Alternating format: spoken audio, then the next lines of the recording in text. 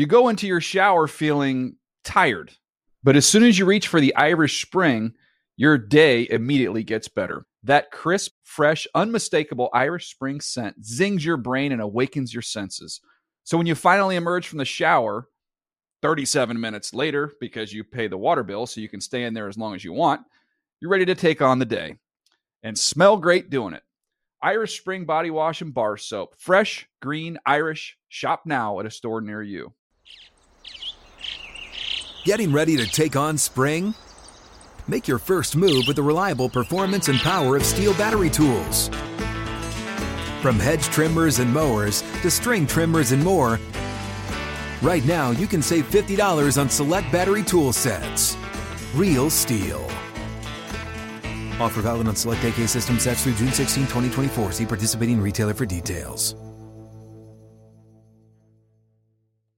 Whether you're a savvy spender maximizing your savings with cashback rewards, a thrifty rate watcher seeking the lowest interest, or a travel enthusiast looking for extraordinary perks, Kemba Financial Credit Union has a visa to complement your lifestyle and unique needs. Apply today at Kemba.org to unlock a limited time 2% cash back on purchases and pay 0% interest on balance transfers for an entire year with a new visa from Kemba. You deserve a card that works for you. Restrictions apply. Offer ends June 30th, 2024. The Around the NFL podcast is the light at the end of the tunnel. From the Chris Wesseling podcast studio, it's Around the NFL. I'm Damned Hangzus with Greg Reisengul and Dark Sessler. Yes, it's a very spooky Halloween edition of Around the NFL, the Week 8 flagship program. And how will it be very special, a Halloween edition? If I would have thought about it, I would have said let's get some different music off the top. Yeah. Some layers. Yeah, but instead there you go. Okay. That sums up this right now will be the extent of the Halloween-y nature of the episode, I would imagine. But who knows? Maybe we could cook up a theme. I am with you that I would minimize the Halloween aspect to it. Well, we've got a lot of great football, so, you know. We're also grown men. Yeah. Got kids, so that'll be great. But we have man work to do here. And I would just point out, breaking down Sunday. I speak for Greg and myself that it's that time of year where people are going through things, colds, the little C. But you're powering through tonight because you're a professional, and a raging professional. Wow. And I would move you into like warrior category to some degree. Yeah, I it's not even there yet. It's just something I feel like is percolating within the sinuses at the start of the program. So we're just going to power through it. Well, I only mention it to build rapport with you to avoid the. Yeah, I mean, bringing it up is like at all. Like, what's the point? We have so much to get to. Mark. Oh, okay. Dark Sessler. Buried in a big spot. Dark. Yes, it is the Week 8 flagship program. We're going to break down all the action from Sunday. A nice Sunday. We had the final London game of the year. We had, talking about it, last Sunday, the theme of the episode was, where are the good teams? This week, Daddy's looking for some great teams. And I think we might have a couple teams in the NFC. If they're not there yet, I feel good about it. So let's start with one of those teams, and it is not, and I repeat, the defending Super Bowl champion. It is Garoppolo looking. Garoppolo under pressure, throws to the back of the end zone. Caught by Christian McCaffrey. Touchdown! CMC! Dynamite! The 49ers have the lead. Beautiful call from Greg Papa and Tim Ryan, KNBR. I thought for a second that Tim had screamed "die" like to the Rams. It sounded that way. But it was dynamite. And Christian McCaffrey was dynamite. He became the 11th player in the history of our league to have a rushing touchdown, a passing score, a receiving score in one game. And the Niners continue to just pants Sean McVay in this rivalry. A 31-14 win for Kyle Shanahan's dudes at SoFi Stadium, or as George Kittle called it after the win, Levi South, because there were a lot of people in red in that stadium. Mark, the game started well for the Rams, and it looked like we were going to have a classic back-and-forth NFC West game. And then San Francisco just imposed their will, and a lot of that ties back to CMC, who is everything they could have asked for, at least today. Well, these were two teams that both wanted Christian McCaffrey. One of them got him, and it played all the difference today. And this was a huge Sunday for the Rams. You're coming out of your bye. Your season has been dipped in chaos and disappointment. You're not looking like the Rams team that we're used to under Sean McVay. So you go into your bye. What do? How do you adjust? And after the first half, I think they have. I think Sean McVay has figured out a lot of issues here because Matthew Stafford was kept upright, well protected. Those issues didn't seem to be there. They can't run the ball, and we know that, and there's no way to solve that immediately. But they had found a way to go toe-to-toe with or foot-to-foot. I don't know what body part to body part with the Niners. No, toe-to-toe is like the well-established. It just seems sort of stupid to me, but I guess it's because it's just you're an inch further than the other person than you are than they are. Wait, what? Anyways, but now let's break this down further. Would you like it to be elbow to elbow? What are you looking for? Anything you want, really. It all started to crumble in the third quarter. They opened up on third down. They were 6 for 7, the Rams, to open up on third down. They looked like they had solved other issues. And then they had like a 20-yard third quarter where the Niners and it was just essentially Christian McCaffrey, George Kittle, and you got the version of Jimmy G, which almost always seems to be, outside of that playoff game against the Rams, pristine. He threw the ball great, and the Niners just looked to me like the team that understands who they are. They went out and got the asset in Christian McCaffrey, who was utterly unstoppable and looks like he's going to fit in so well. It's like a Shanahan fever dream scenario, just the way they can use him. And the Rams, they're not that team right now. I mean, they had the ball 5 times in the second half, 4 times, I believe. 5 times, and they had 4 total first downs. And I listened to Sean McVay after the game because I'm with you. I think this was a huge moment in their season. And to get beat like a drum like that, where the offense completely falls in on itself, and then the defense struggles too, was surprising to me. And I was curious what he would say. And it's funny, he was really talking about how the defense in the secondary and the second level had a lot of things to clean up, and that's not what they expect. And I'm just thinking, like, you're right today. They didn't expect that defensively.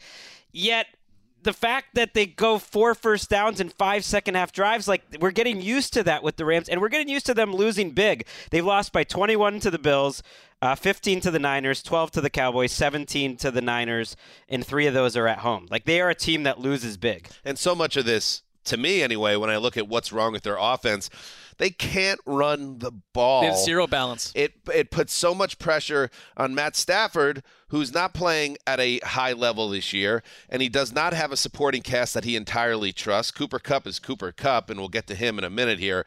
Allen Robinson is finally showing signs of life, but obviously has not been the difference maker they thought. Tyler Higbee had a drop in this game that kind of swung things over to San Francisco permanently in the second half on a catch that would have been a first down and maybe even a touchdown. That was really the last sign of life for Los Angeles' offense. And, even when they're down, Mark, in the second quarter, they had 1st and goal from the 1 or whatever, and they tried to run it twice, and it was like not going to work. And they did actually score on the ground on a Matthew Stafford scramble where he gets creamed by the pylon and gets in. But you're thinking to yourself, like, that's one of the big issues here. They don't win up front. They can't run the ball, and everything's just disjointed. They have zero confidence in their ground game. And you're right. It becomes magnified in the red zone, right near the goal line, where they need someone to step up and be able to do that. And, I mean, we're seeing teams around the league with bad offensive lines who have turned towards the run successfully. And the Rams just seemed disinterested in that happening. And on top of it, I think the Niners own them psychologically because the second half of this game, the Rams just started to become totally unglued. Allen Robinson had a big catch and then turns around and gets a personal foul for taunting. It's like, come on, this is the last thing you need right now. You're not a rookie, you're a veteran player. And it just, the second half was a meltdown. I know I'm going to get burned by this, but I feel like Jimmy G's played better this year for the most part. There's been the killer moments, and that's just always going to be part of it. Maybe it's just I got used to the Jimmy G playing through a torn shoulder last year, and that was so bad that now they've got Garoppolo back to kind of his normal level, and you get CMC. The fact that they had CMC throw for a touchdown in this game, and McCaffrey ends up with 183 yards from scrimmage. That's almost as much as the Rams had. And Shanahan talked after how he put that into the playbook on Thursday after asking his staff, like, oh, can this guy throw? And they found some throw that he did 4 years ago. I mean, he did that because the Rams wanted it. He is sticking it to the Rams. Like, this was like a two ships passing in the night, and the 49ers absolutely owned them, and I think that's him sticking it to his friend. And keep in mind here, 26 touches for McCaffrey, so he is now fully loaded. And they did this, the Niners, abusing Los Angeles in the second half of this game without Deebo Samuel, who missed the game with an injury. So it just shows and when I talk about, could the Niners be great? It's like this version of Jimmy G, obviously, 21-25 with 2 touchdowns and no picks. But when you have them fully, you have CMC fully uploaded, you get Deebo back, you have Brandon Ayuk, who's come to life in recent weeks, you have George Kittle, of course. There's a lot of potential here for San Francisco when you also factor in the defense as it gets healthier is going to be a problem as well. So at 4-4, they're right in the mix of a muddy division, but I think they have more upside than almost anyone in the NFC this side of Philly. Because their ceiling is just so different outside of the Eagles. And when they're on like this, they've had injuries. Some of their bad games have, I think, tied to defensive injuries, number one. If they get healthier and healthier, and, critiquing the idea that they went and got McCaffrey and it was expensive, I don't think there's any critique at this point because he went somewhere where he can be used well. And today he was absolutely unstoppable. He did have a couple fumbles. They were lucky the Niners recovered. But I'll take that along with what the upside and what he did and how he electrified the Rams defense. And one last point on the Rams side. They had Cooper Kupp in the game with a minute to play, down 3 scores. Keep doing this throwing stuff. The ball, and he gets his ankle rolled up on. He was able to walk off under his own power. Seems like he'll be okay. But at the same time, is banged up too. McVay said, like, I don't know, I shouldn't have done that. I wish I could have done it differently, but he didn't, and that almost cost him. That's their season if Kupp goes out. I don't know what season Los Angeles has, but right now it's not looking good. In other news, in other games, there was only one game that had 2 winning teams, and it was at the stadium formerly known as the Clink. Remember that? Yeah. They Nobody knows what it is now. It's Lumen Field. Let's check it out. Gino going to throw again on first down. Pump fake. Going to throw deep. Got a man in the corner. It is Lockett. Touchdown, Seahawks. What a drive led by Geno Smith. Tyler Lockett was not going to let this one get away. He hung on 33 yards out, and the Seahawks go on top 19-13. Ooh-wee. Steve Reibel with the call, K-I-R-O. Geno just keeps delivering, Greggy. Yes. Tyler Lockett caught a 33-yard touchdown pass from Geno with 9:18 to play. They then got a turnover on a kickoff, scored another touchdown, and that was that. A very close, tight game of the Giants turns into a 27-13 win over New York, who had entered the game, of course, 6-1. So they dropped to 6-2. But this game, Greg, another great effort. Yes, by Geno, but also by the defense, which is now stacked 3 games in a row.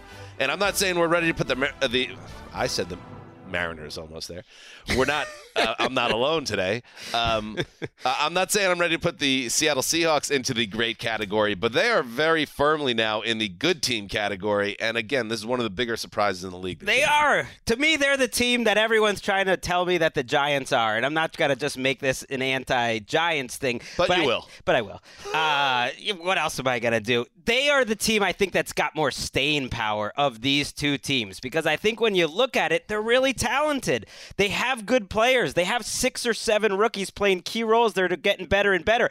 Geno is number 3 in QBR on the season behind Mahomes and Allen. At a certain point, I'm just believing that he is, in terms of accuracy, right there with any quarterback in the league. He put the ball on the money again and again and again today, and his receivers couldn't come down with some tough catches, but he kept putting it there, and he came through. But the defense playing as well as they have the last 3 weeks lets me feel that Pete Carroll's got something here. It's a young group. They changed what their approach was in terms of getting more attacking. Their special teams has looked really good. Kenneth Walker, it didn't look great, 18 for 51. The Giants seemed really determined to stop him, but the play he made at the end to get the game-sealing touchdown was an incredible individual play. And I look at this team and I see a clear top 10 offense who has DK Metcalf, who apparently can't be injured, and he's back in the mix.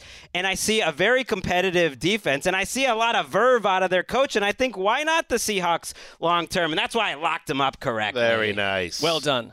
A little dicey. It seemed dicey at the time, but again, that's part of me. I keep underestimating. You came at me. I took that personally on Thursday. Right, then you came into the office today, and you're like, "Oh, Greg's really sweating it out at 10-10." I felt good about the lock, though, the whole time. You had a little bit of a tight butt there early in the fourth quarter. You could hear the nerves in your voice. Because the Giants were hanging around in a game where they didn't look like you signed up for that journey, though. So I think it was a valiant lock. I mean, the thing is, a couple of weeks ago, we looked at Seattle differently because their defense was just an open barn door. And it's totally changed. And I think that is something that, like some of these better teams, if you actually have a version of defense that can impact games like this, I'm going to believe in you a lot more. The offense has been there all along. I feel like this version of Pete Carroll, he just clicks with Geno Smith. They seem willing to be super aggressive down near the goal line, throw the ball, and not like have the media tell you that your quarterback, Russell Wilson, must cook and we must have that constant tension between coach and quarterback. He kind of just wants to roll with Geno, and Geno's making the throws. I want to say to that point that Pete Carroll absolutely should be in the Coach of the Year category or high up in those rankings. I think he should be the leader in the clubhouse. This is a team that nobody thought could do anything. And clearly, I think part of Geno's great season, it goes back to like the coaching, empowering Geno and making him seem from day one that he was somebody that they could just thrive with, not just be a game manager. So I just give credit to Carroll on that. And, you know, in the NFC West, which we thought was going to be a very different type of division, Seattle doesn't seem crazy that they could win this division. No, they chose Pete Carroll ownership over Russell Wilson. And I kind of killed him for that at the time. And that's looking pretty good right now. It is. Pete Carroll went for it, and I feel like so many times the missed fourth downs get brought up a lot. But the successful fourth downs that absolutely change the game don't get brought up a lot. And Pete Carroll went for fourth down twice on their first touchdown drive in the second quarter, and they got it both times. Both were like an easy field goal range. One was on the 20, and one was inside the 10. And one, they get it to Lockett, and the other they end up running it in. They nail it both times, and I think it's because he's turning a new leaf, too, in terms of aggressiveness and realizing this is an offensive team. Let's go for it. And I did accidentally call Seattle the Seahawks, the baseball team. I blame Jerome Boger, lead official of this game. After the play was over, sideline interference. The coaching staff of the Seattle Mariners was in the restricted area. 15-yard penalty. After the enforcement of this penalty, it will be 1st and 10. Said the Seattle Mariners. I believe he did. Yeah. It is. What is Scott Service, Mariners manager, doing on the sideline? It is my favorite thing that's happened in the entire football season so far. Ouch. Well, the best tough year in the NFL. Well, it has been a tough year, but also I think if I were a ref and had the chance to click on the mic, I might go do some of those things on purpose, so you get in the. You're on the show now. It also was the best penalty of the year because the reason Pete Carroll got that penalty, and it was Carroll, is because he was so fired up watching Geno Smith scramble for a 3rd and long that clinched the game. And since they applied the penalty after the first down, it didn't cost them at all. So, coaches should run onto the field and get in the way of the ref every time they're in that situation. He looks like he's 25 years old. I know your mom's always thought he was kind of a zaddy. Very attractive, he's getting younger as this team is just giving immense him life energy. Always has. I find him remarkably attractive as well. It runs in the family. All right, so that was an important game between two winning teams. Now the best game of Week 8 found in a very unlikely place. Snap spot. Here's Koo for the win. Kick is away and drive home safely. Younghoe Koo from 41 yards wins the ball game. Arthur Smith and Atlanta are 4-4. My goodness. Indeed, West Durham, get out the bongos. for this the game Dirty deserved Birds. it. Yes, it did. WZGC. Good call. The Falcons kicker, Younghoe Koo, one of the best in the league, splits the uprights from 41 out after the Panthers missed 2 kicks that would have won the game, including a long extra point, which we'll get to. Falcons, 37-34, the win over the Panthers. So it is the Falcons holding on to first place. Mark, this was a game that looked like it was over, and then it wasn't. And there was a lot of drama along the way before Koo put things away. And then it was, and then it wasn't, and then it was, and then it wasn't. And we have David Ely, somewhat of a reluctant Panthers fan, in our newsroom, and I could hear him intermittently screaming about something, then going totally silent about something, then screaming, and then go totally silent. And this game had all those ingredients. I mean, these two teams alternated 10 straight scores at one point. It was just one of those games where it became completely derailed.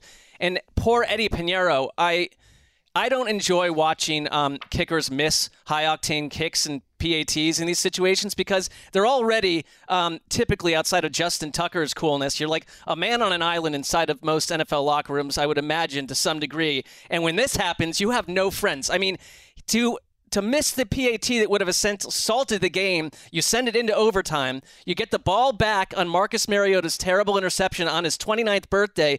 Eddie Pinheiro set up for a 32-yard gimme. I mean, you should be doing that. If you had 12 beers in you were an NFL kicker, you should be kicking that 10 out of 10 times. I mean, you'd like to see that. 12's a lot. And he misses it.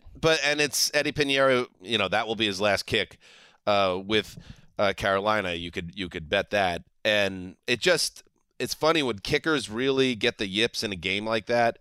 You could tell right away. Even though it was an extra point, it was a coin flip, extra point length, less than. It was a coin flip in overtime. It felt like, he could definitely blow this. And to your point also, he was getting a lot of pats on the back at the end of the fourth quarter when he missed the long extra point. But after the second one, you could tell it was just everybody's like, are you kidding me, dude? We're fighting our butts off here and you just killed us. But you got to put some heat on DJ Moore too. You got to praise him for the incredible touchdown he had that allowed the Panthers to tie the game. But the call taking off his helmet while celebrating, which I don't necessarily believe in, but it is what it is. That led to an extra point that would have won the game for Pinheiro, turning into, a 45-yarder? Yeah, it turns into a thorny situation. Which, by the way, he might have missed. So I have put, it was the same length as the field goal. Who's to say he wouldn't miss the extra point? Not that you want to give DJ Moore some credit, but I did see some people be like, DJ Moore giveth, DJ Moore taketh away. I mean, they're not equal. He completed an unbelievable catch where he sort of slowed up halfway, and the throw from P.J. Walker rolling left with under 20 seconds to go and no timeouts. That was the play of the NFL season. I got up out of my seat, and I just started sprinting down the aisle towards the Ely. I was so excited. Ely. Towards the Ely. That was just that was the Kyle Murray You're play, so essentially. Loyal to football. That is a perfect example. Well, I also had picked them, and I was excited. It just seemed like the play of the year. It was one of the more magical moments of the year. Terrible and then coverage by Atlanta. My goodness. To miss that kick is crazy. Atlanta was down multiple defensive backs today. They had a guy they brought up out the practice squad who got injured during it. That's the state of where their secondary was. To put it in perspective, the Panthers got the ball there with 36 seconds to go and no timeouts, needing a touchdown. And they got the touchdown with 12 seconds to spare. That's almost impossible. Yes, almost. 2 things I wanted to add. Hey, Kyle Pitts Fantasy Owner Support Group. Talked about it on Thursday. Last stand. We got a nice day. We got about 90 yards and a touch. Let's stay the course. And along those same lines, Arthur Smith, nice to see you treat your quarterback, Marcus Mariota, like a real quarterback and not like he's Tim Tebow, letting him throw the ball. Guess what? Mariota, he made some mistakes, but he also made some throws as well. He made a killer mistake, but he can throw the ball pretty well. Give your guy a chance to make plays, and he made more plays than he failed in this game, and they got a win. One thing I think that gets lost in the drama of the game, D'Onta Foreman has been awesome, and he was dominant today. And I have a guy now. I have a guy. Okay. We'll talk about it. I've talked about Donta Foreman You'll before. shut up. I'll tell you who it is. Tyler Algier for the Falcons. I love this guy. And he's my guy. We're going to have to check. You don't control that. Sit down. We have to check. I will I'm sorry, remove Mark. you from the building. I feel uncomfortable even having this conversation. I will send HR a fiery letter about all the things I know about you. Can you explain? And you, Greg. Explain why? Because I'm Do you want to get into that game, Mark? I'm surprised. I don't think Foreman is really guy eligible at this point. He's been around, but Algier, guys can be good. Well, Algier, what was it about his 2.8 yards per carry today It's been the past month. It's not just today. Like, go watch the Browns game. No, I like him. He's a feisty runner. He's been powerful. They brought him in out of nowhere, and he's 5'11", 220, and looks like 800 bricks stacked up. And he made a great play in as a receiver today on the 25-yard touchdown. And we're going to submit it to the board. It will be probably you're not picking a guy that's like an all-pro. It's got to be a project. That's how I see it. It's about a 6 to 8 week turnaround, the review process. But we will be in touch with you. In your world. This bums me out. In your absurd world. Wait, I have a point too. This game bums me out though because just for context, it would have been a 4-way tie at the top of the NFC South. The Panthers would have been in first place, and it would have been another team that was sort of in the mix. They're not, but it's like they ruined. It just ruined everything. Right. Eddie Pinheiro that had ruined never happened everything. in Week 8, and it would have been the first time there was a 4-way tie this late in the season since the 1987 strike shortened campaign in the Eddie NFC Pinheiro. I don't know where you go next, buddy, but we feel for you. That could not have been fun. All right, we'll be right back. You go into your shower feeling tired, but as soon as you reach for the Irish Spring, your day immediately gets better. That crisp, fresh, unmistakable Irish Spring scent zings your brain and awakens your senses. So when you finally emerge from the shower, 37 minutes later, because you pay the water bill so you can stay in there as long as you want, you're ready to take on the day. And smell great doing it. Irish Spring Body Wash and Bar Soap. Fresh, green, Irish. Shop now at a store near you. Hey guys, this is Matt Jones, Drew Franklin from the Fade This podcast. We got a great episode coming up, picks in all the sports, football, basketball, we do them all, but here's a preview of this week's episode. Do you think it's more embarrassing to dye your hair or to have hair plugs? I don't think either are embarrassing if you're not trying to conceal it and act like you didn't. Okay, so you think if you just come out and go, I got hair plugs. Yeah, check out these hair plugs. I mean, don't just walk around, tapping, hey, stranger, I don't want you thinking this is natural. But I mean, do you have to do that with everyone you meet? Try to act like they, you know what I mean? Yeah. But I mean, like John Cena got it. When John Cena came back to wrestling, he had a bald spot, and now he doesn't. Mm-hmm. Do you think he should be required in all interviews to say, look, by the way, I covered up my bald spot? Yeah, I guess it's weird. I mean, you don't wear a sign or put a sign in your yard, but.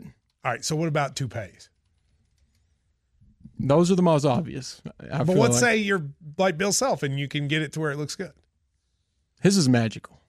I don't even know if his is a toupee. It is. I think he went into the future and had a procedure we haven't even discovered yet. And this episode was brought to you in partnership with DraftKings. To hear more, listen and subscribe to Fade This on iHeartRadio or wherever you listen to podcasts. Getting ready to take on spring? Make your first move with the reliable performance and power of Steel battery tools. From hedge trimmers and mowers to string trimmers and more, right now you can save $50 on select battery tool sets. Real Steel. Offer valid on select AK system sets through June 16, 2024. See participating retailer for details. Welcome back. There is only one undefeated team in football, and I kind of get the feeling it's going to stay that way for a while. Let's check in with the Eagles. Hurts looks, fakes, still looking. He is going deep down the far side, and it is A.J. Brown again! Another touchdown! 29 yards! Boom! A.J. Brown puts on the burners, meet me in the corner of the end zone, and it's a touchdown. Oh, my goodness. Merrill Reese and Mike Quick with the call for WIP. Good times in Philadelphia Pro Sports. A.J. Brown had 3 touchdown catches in the first half. And Jalen Hurts threw 4 touchdowns as the Eagles roll to a 35-13 win over the Steelers. And that's not a surprise necessarily, the final score here, as we welcome in the great Nick So Shook on Halloween. But it's just another reminder of like how easy Philadelphia is making it right now against their opposition. He's so shook. Everybody's so shook when Nick is in the gym. He doesn't skip a gym day because of a manufactured holiday where you dress up in costumes. Nick, how? I mean, that cannot confirm or deny that. But those weightlifting sounds you hear, that's actually A.J. Brown packing on the muscle and then using it to dominate the Steelers secondary this afternoon. I felt bad for Minkah Fitzpatrick because each of the 3 touchdowns, it was Minkah closing it over the top and just being woefully late or out of position to make a play. And the entire secondary looking like a bunch of fools. He made them into whatever he wanted to make them. He dominated them this entire afternoon. The Eagles had no problem going to him, passing the ball around the yard. They ran the ball pretty well. Miles Sanders capped it off with a touchdown. It went from 7-7 to a much greater difference between the two teams. There was never really in question. In fact, it was so over and the Eagles had so little fear of the Steelers offense that they put Jalen Hurts on the sideline with 11 minutes to go in the fourth quarter. They knew it was over. They knew the Steelers didn't have a chance. A resounding victory. Nice move with TNF coming up. They have we got the Eagles and the Texans in a bizarre Thursday night football match. I guess showed me the Eagles can win in so many different ways, because there's been weeks where A.J. Brown's been a little more quiet and they've run the ball a ton and it kind of depends who the matchup is. They absolutely victimized Pittsburgh today. I mean, Ahkello Witherspoon got benched at one point. It seemed like they were moving the secondary around. And, I mean, these were the throws. It wasn't just A.J. Brown's, the catches. Like, Jalen Hurts, like, from last year to this year, in terms of his improvement on some of these throws is startling. And, like, he was absolutely on the money today. And I just look at a Pittsburgh team, when you go play other sort of half-baked operations, you can hang around, and they do that. But then when you go play Buffalo, you get your doors blown off. When you go play the Eagles, you cannot hang around because they are a middle-of-the-pack, not fun to watch offense right now, and they've got very little on defense other than their reputation. Yeah, Philly's one of the big 3, obviously, and these teams that don't come ready, they get embarrassed. And let's listen to Jalen Hurts talking about 7-0. You know, it's just a uphill climb. That's what we always talk about. It's an uphill climb. So that's what it is, you know what I mean? And I honestly feel like there is no arrival. There is no arrival. You will never get to a point where you say, I've arrived. There is no arrival. There's only the journey. And I've embraced that journey. And I'll continue to do that and take it day by day and just try and climb. Shooky, that's the old Steven Tyler in The Amazing video. Life's a journey, not a destination. Remember that one? Probably not. You're much younger than You were like 4 at the time. I don't want to close my eyes. Oh, here we go. Wrong ballad, but close enough. Still, that was good. All Aerosmith songs from that era sound the exact same anyways. But it was a good song. There were 7 of them, but it was good. Go ahead. No, I mean, I totally agree. I don't see why the Eagles should believe that they're not going to be the favorite and be a team that's going to continue to remain undefeated. Their schedule sets up really nicely for them. They don't face a team with a winning record for like the next month. And I think one of the teams that could potentially have a winning record is the Colts. And I don't believe anything in the Colts either. So, you know, we see 6-0, 7-0 from the Eagles. I could see 11-0 very realistically because no team has really challenged them. There was a moment a few weeks ago when they were down 14-0 to the Jaguars and then turned it on a sloppy Lincoln Financial Field and dominated them in that game. You know, I don't like to get too hyperbolic with teams because eventually you're due for a loss and eventually you're going to run into some struggles. But right now, the way their offense is operating, because they can attack you from so many different angles, a lot of teams have a hard time shutting them down or slowing them down, and their defense continues to get better, especially up front. They harassed Kenny Pickett all day today. It was just like it was two teams in different leagues right now. And I know the Steelers are working through some things and they got a rookie quarterback, but it just wasn't much of a competitive game after, you know, the first quarter because the Eagles are just soaring at a different level right now. We talked about possibly forking teams. It was a question asked on the Friday Fun Show, and I think the Texans were the only team we even could come up with. But I think in this AFC, which is awfully deep, you know, I'd be pretty ready to fork this Steelers. I would join you on that mission. I think they're forked.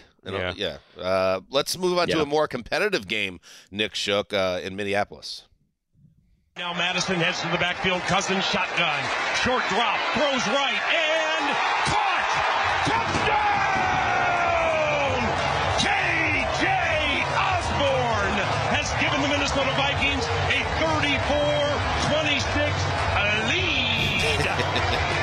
figured it out. They finally figured out how we can beat that blitz. Paul Allen and Pete Vercich. Paul Allen's my guy. If someone, like, who's your guy? Like I said earlier this week or last week, Joe Burrow. He's my favorite guy now. In the booth, Paulie Allen. That's it.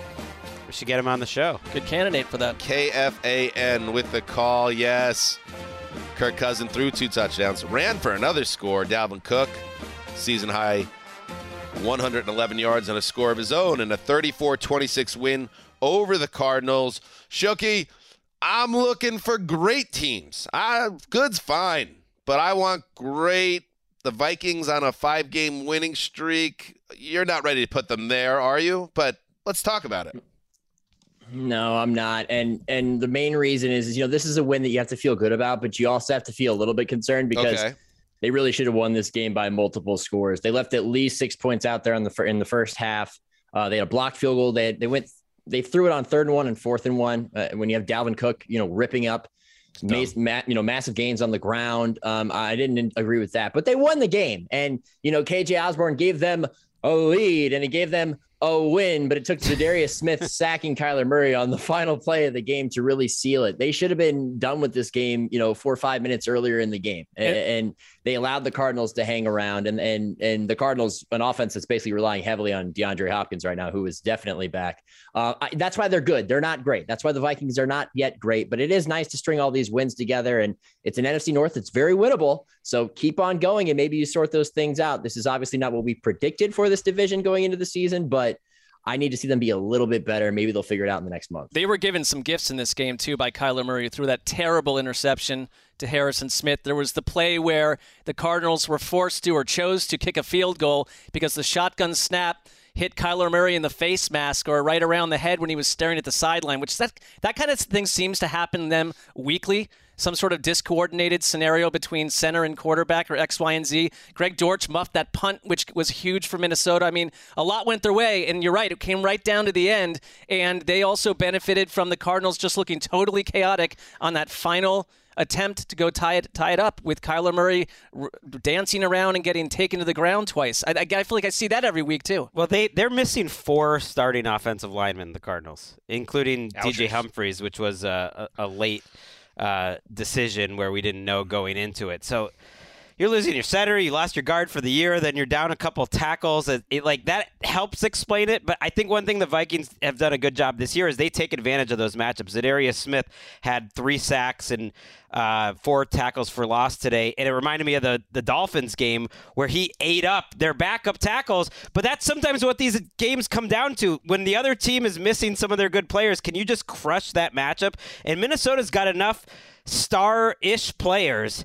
Their running game's getting going. Their pass rush is getting going. And they have Patrick Peterson playing well again, Shook, where it's like any one of these stars kind of steps up in a given week, and they're 6-1.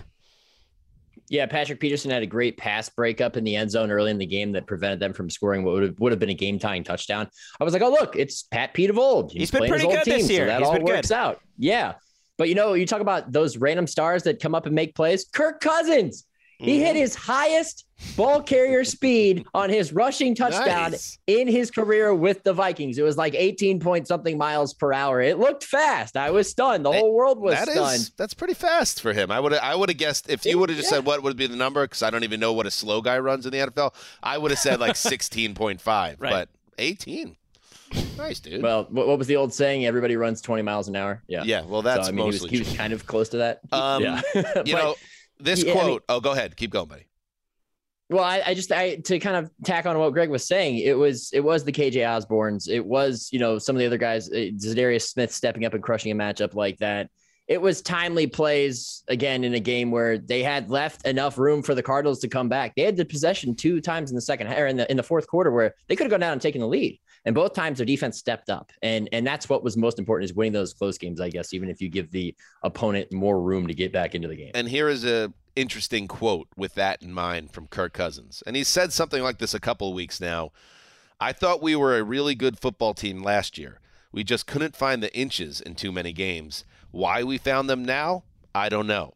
Now, you could either read that as a shot across the bow of old friend Mike Zimmer, Or you could read into it, if you want, as Kirk Cousins basically telling us, hey, we're actually kind of a regression candidate. We're going to finish 10-7 or 9-8. But right now, things are going great, and we're happy to be 6-1. I mean, if they went 9-8, they would have to go 3-7 the rest of the way.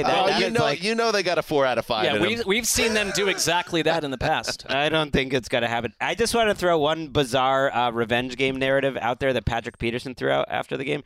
He said that he's not happy with the Cardinals, and this is a future Hall of Famer, most likely, in Patrick Peterson, who played a long time for the Cardinals, that when he was late in his Cardinals tenure, that someone unannounced would print out articles and comments about his poor play from the internet and then put them at his locker. And I think he was like hinting that like ownership was doing this. I don't know who would do that. Maybe it would be coaches, and that he's kept that with him. Those printouts. Seems like Bruce Arians. It seems Arians. It does not seem like an owner's going around doing that, like taping the article to his locker. But he was mad and he got his revenge. That was a real revenge game. All right, there you go. The Vikings improved to 4-0 in their building, and if they do win the NFC North, they play a home game in the playoffs, at least one. Shooky, you're home, but I know you're heading to the gym now because you got to get one last pump in. I just keep having this vision in my head of Michael Bidwill flying his Cessna into an airport, getting off with like a leather backpack over his shoulder, and it's just stuffed with newspaper. Yeah, clippings. right. And some little rolls of tape to go post in the locker room. That's a cute little trick. He had an assistant hook up his printer to his laptop, and he has all these around the NFL articles from 2017 ready for stuffing into a locker. Shook would never be stuffed into a locker. We know that. Bye, buddy. See ya. All right. Shook is gone, but we move on. And let's head to the Meadowlands, where the Jets had an opportunity to change things at MetLife Stadium. An opportunity. That's all it was. Snap back to Zach Wilson. He's pressured again. He's chased to the right. Mac Wilson in pursuit. Now Wise throws a throw downfield. Intercepted. McCourty's got another. Coming back to the 35-40. Far sideline 50. Go. Devin down the sideline to the 40. Stepping out of bounds after his second pick of the day. I'd fetch him. It's a pretty good call, you got to admit. Shut up, Greg. WBZ with the call. That was Bob Sochi and a Sentient Powerade bottle. I think it's Mountain Berry is the flavor. And usually I don't agree with a sports power drink, but I think, yes, Zach Wilson did deserve to be benched in this game. Devin McCourty had 2 of the Patriots' 3 interceptions of Zach Wilson. Nick Folk, former Jet, kicked 5 field goals. And Bill Belichick got another win, passing George Halas on the all-time list. Final score, Patriots 22, Jets 17. That's more disappointment for Jets fans, and we'll get to that in a moment. But let's start with the Pats, who, listen, they're certainly not a great team. I don't necessarily think the Patriots are necessarily even a good team. But in this season, I think they could be a playoff team if they do things like they did today, which is superior on special teams, have a defense that got off the mat after Monday night's embarrassment and played well in this game, and lean on a running game that is very good with Stevenson leading the way.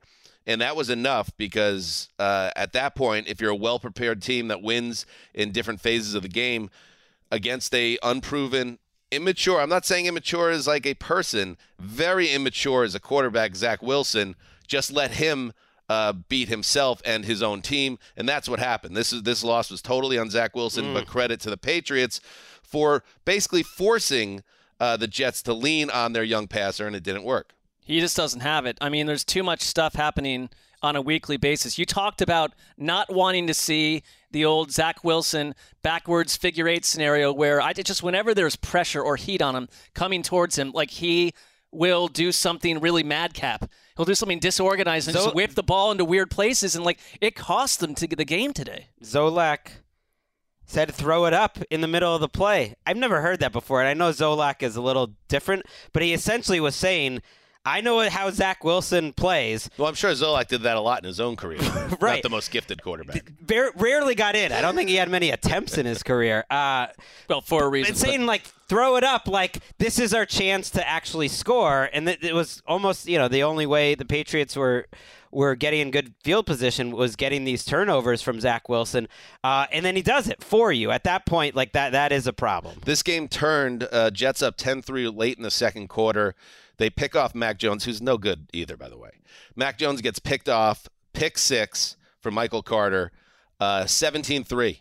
Jets up late in the second quarter, but no. Oh, that killed them. A late hit was called on John Franklin Myers on Mac Jones. It was borderline at best. It wasn't like one of those roughing the passer calls that you go nuts about. You could see why it was called, but it literally turned a 17-3 game into a 10-6 game after the field goal, and then the Patriots just started piling up field goals because they don't really move the ball through the air. The Jets defense was good in this game, and then Zach Wilson imploded. And let's listen to Robert Saleh. I thought Mike White was elevated to the number 2 spot on the depth chart, which I thought was notable over Joe Flacco. I thought he should have been in the game in the fourth quarter.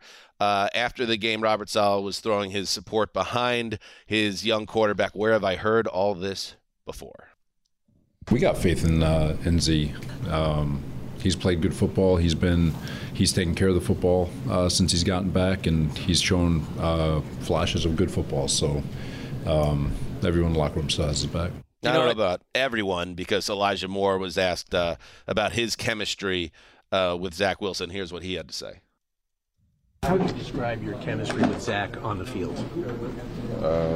Probably, I don't even know. I couldn't even tell you. I don't get the ball. I don't know. The problem is that's not the first quote like that by a wide receiver. There's just been disenchantment with the fact that post Joe Flacco, well, it's been Elijah Moore mostly. It's been in the media about it. I may have missed it. Well, Denzel Mims has been having problems since he got to the team. Yeah, I just think there's got to be chatter. I'd love to be on their group cell threads or text threads where it's like, hey, you know what? For all Flacco's ills, we were throwing the ball for 300, 400 yards a game. It's disappointing because without Breece Hall, obviously they have like a lesser margin for error. They're going to need their defense. And it sounded like their defense could have won this game potentially. The 288 yards for the Patriots, 3.8 yards per carry per play, which is really low. And Patriots fans were all begging for Mac Jones to be benched at halftime. And analysts were saying they thought Mac Jones was going to be benched at halftime. So it's strange that the Patriots, yes, they win the game, but they finished the game with 5 drives where they were in position to put it away. And in those 5 drives, they went 4 and out 3 times and got 1 first down. And so I think there's more legitimate questions. I haven't been as worried about Mac Jones until this game, but now there's real questions about Mac Jones and his direction, because there is a big difference between him and Wilson. I mean, he did play 16 games, Dan, as a starter and was really productive and was like a mid-level starter. And the fact that he's taken what now looks like a step back and it seems scrambled as a second-year starter, he was the best thing about their season last year, and now he's like the thing that's holding them back potentially. Let me clarify. I'm not saying that Mac Jones is at the same level as Zach Wilson. Jones has done way more in his time. I just, in general, not overly impressed by him, and he really did get bailed out on that pick 6, because that could have changed the Patriots and the Jets season, that roughing the passer call. But I'm not making excuses, and a lot of people obviously in my Twitter saying, oh, Dan, it's going to be really hard for you tonight. He's like, no, it was much harder last week when they won and lost Breece Hall and Elijah Vera Tucker, and you guys are giving it to me a little bit, and I got other stuff like, Dan, why are you in a bad mood about the Jets? Like, they're 5-2. Because I kind of saw this coming. Like, when you lose the engine of your offense in Breece Hall, and then you have to turn it to Zach Wilson in a big moment against Bill Belichick, what we knew about Wilson going into this game, I was hopeful that they were going to win, but I was never very confident, because this always felt like an outcome. And in general, on the Friday Fun Show, I talked about how this could be it for Zach Wilson. This could be the moment that we remember him by, good or bad. I still feel the same way, that Zach Wilson is probably not the dude, and Jets fans are now beginning this dance again, where we're starting to look ahead and decide whether or not we need to get a new quarterback. They need to show significant growth with him at the quarterback to invest beyond this year. There's still a lot of season left. They get Buffalo next week. That's not going to be any easier. But this was a huge moment for the Jets and their fans. The stage was set, and the quarterback lost them the game in a really ugly way. And that's disappointing to me, but not stunning, because we've had a lot of that. Good. And I don't mean good about what happened today, but you want to find out that you don't have something in Zach Wilson as fast as possible versus one of these merry-go-round scenarios where we're hearing about all offseason how Zach Wilson's going to grow in X, Y, and Z. This is a good team. They've got a good roster. You've got a good general manager, a good coach. Don't get sabotaged by the wrong quarterback for another week if you don't need to. But the thing with these two teams is they're trying to make the playoffs this year. And I think Belichick is going to stay loyal to Mac Jones and stick with him for a while. But that's going to be a question. And to the Zach Wilson point, that is a question because they have a whole locker room full of guys who are trying to make the playoffs. I don't think Joe Douglas or Robert Saleh's jobs are going to be in danger at all anymore, but they want to get to the playoffs too, and you eventually owe it to those guys, and he's going to make them make a decision at some point, partly because we've seen what the offense looks like with Flacco, and not that it was great, but it was an NFL offense. It was a passing offense, and this just isn't with What do you Wilson. really want to see? Like, he's the worst starter. He's in the mix as the worst starter in the league. Zach Wilson against the Bills. If they don't make the decision now, that could be the executioner song. But you know what? To the point, like I said last week, that when Breece Hall went out, it lowered their ceiling. It's a developmental season for the team. I want to see Zach Wilson. When I say I want him on the bench at the end of this game, I didn't mean bench him for good. I meant get Mike White in there and see if you could get 2 scores quickly and steal another game. But this absolutely is a developmental year for the Jets, even if they're improving. And you need to know whether he can play or not. And there's starting to be more and more mounting evidence that he just doesn't have the ability to do what, Mark? Play the guitar. Play that guitar. Play the guitar. He's not a musician, which is sort of a problem for some athletes. Keep an eye on the Patriots trade market here. Nelson Aguilar, Devontae Parker, and Kendrick Bourne combined for 3 targets and 2 yards in this game. And I was interested to see Rap Sheet talking about kind of all their receivers are available this weekend or this week. So like all these teams of Brandon Cooks' past being connected to Brandon Cooks this week. I love these teams telling us that these mid-range players that you wouldn't send a bag of rocks for are available in trades. It's like, great, thanks for the update. You've really nice reverse psychology. Kendrick Bourne, leading receiver from a year ago. Come on. If you thought the Jets today were depressing, well, guess what? The Detroit Lions are the team of around the NFL, and that is not going well at all. Let's check in. That was a mistake. And Tua out of the shotgun, back to throw now, looking, throws it. Touchdown, Miami, Mike Gesicki. And the Dolphins have their first lead in this football game. An 11-yard touchdown, Gesicki's 4th of the year. What's the problem, Greg? They're always just so chill on the Dolphins broadcast. A little more verve. You're Let's get excited. I love them, but that was a great play. Doesn't sound like a great love. comeback. You're right. Yeah, Tua read through all his progressions, found Mike Gesicki late in the third quarter for the touchdown that capped the Dolphins' rally from a double-digit second-half deficit. I agree. I mean, you got to be pumped up there in a big spot. Dolphins radio. Anyway, 31-27 win over the Lions. Maybe because it was so inevitable, because playing the Lions, it doesn't matter because you know they're going to give you infinite chances to score 30 to 40 points. Anyway, Tyreek Hill, 12. He's going to have 2,000 yards, by the way. Tyreek Hill, 12 for 188. Jalen Waddle, he's going to have 1,700 yards, everybody. It's insane. 8 for 106 and 2 touchdowns. And Tua has another win. So, Greg, let's start with the Dolphins. Yeah, let's be positive first. Let's start with the Dolphins because they're 5-3. They're now tied with the Jets behind the Bills in the AFC East. And this was the game, personally, I wanted to see. I expected it. In fact, I predicted it on the Friday Fun Show, exactly what happened. Just light up a defense, score a ton of points, and get things rolling. Not just big numbers, big, score points, and they did in this one. Right, and in a tough spot where their defense gives up 27 points in the first half. Their defense doesn't get a single stop. There was not a punt by either team in the first half of this game. So Tua was in a spot where he had to keep delivering and responding with points. I think this was, if not the best game of Tua's career, it's this and that Ravens game earlier than this season. And I say that because just the decisions were all pristine, and you can say, oh, it's the opponent. Yeah, but you still have to make those quick decisions and deliver to the right guy in all the different spots. You mentioned how he was like on the third progression with Gesicki. Their offensive line played fantastic, but he had 13 completions that went 10 or more air yards. 10 of those were in the 10 to 20 range, and that's where the Dolphins live.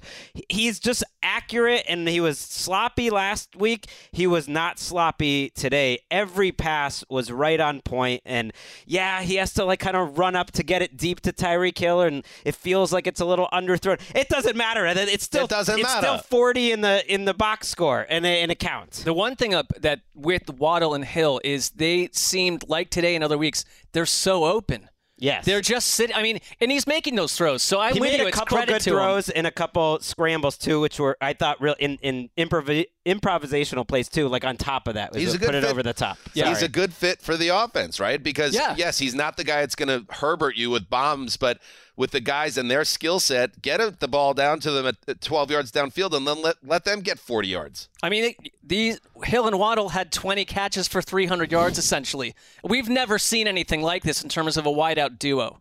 Right, and the scoring ended weirdly at the end of the third quarter.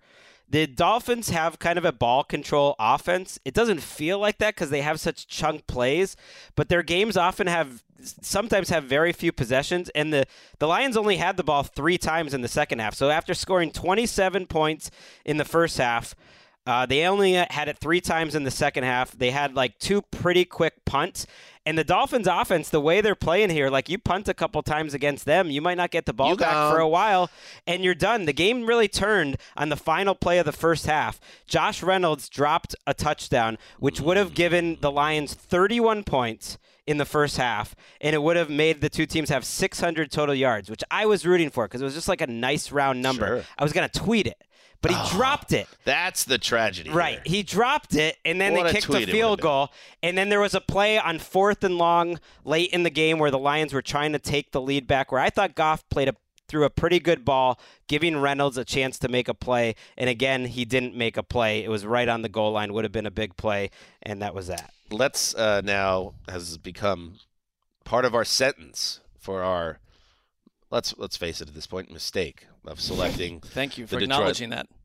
Don't try to distance yourself from this, Mark. We're noticing you're doing that every week. You voted with us. I am acknowledging that I made a mistake a month and a half ago. We are all on the same. We sync together on this, Mark. I never said I didn't vote for the Lions. I am simply saying it was a terrible decision, and I'm accepting 1/3 of it.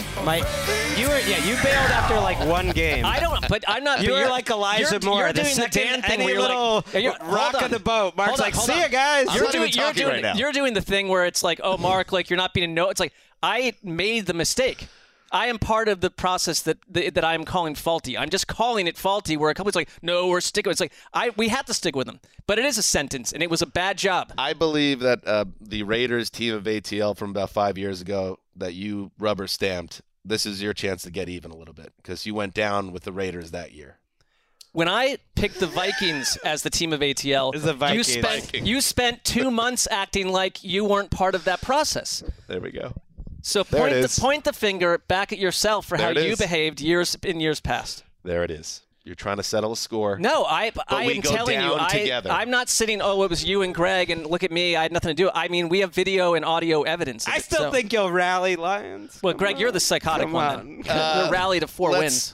Part of our sentence, I was going to say, is Dan Campbell hearing him sad every Sunday. Let's listen. My thought is that as frustrating as it is, I know how close we are because we are still talking about one play. And the hard thing is to just keep doing your job, and staying in the thick of the storm. And the easy thing is to go down below and get under the blanket and eat all the food and whatever. It's the guys who are going to stay on the deck and just continue to do their part because they know the sun's coming. Those are the guys we're looking for. So. See, Dan and I are under the blanket right now. We're eating the food. That's where he's telling you not to go. Oh.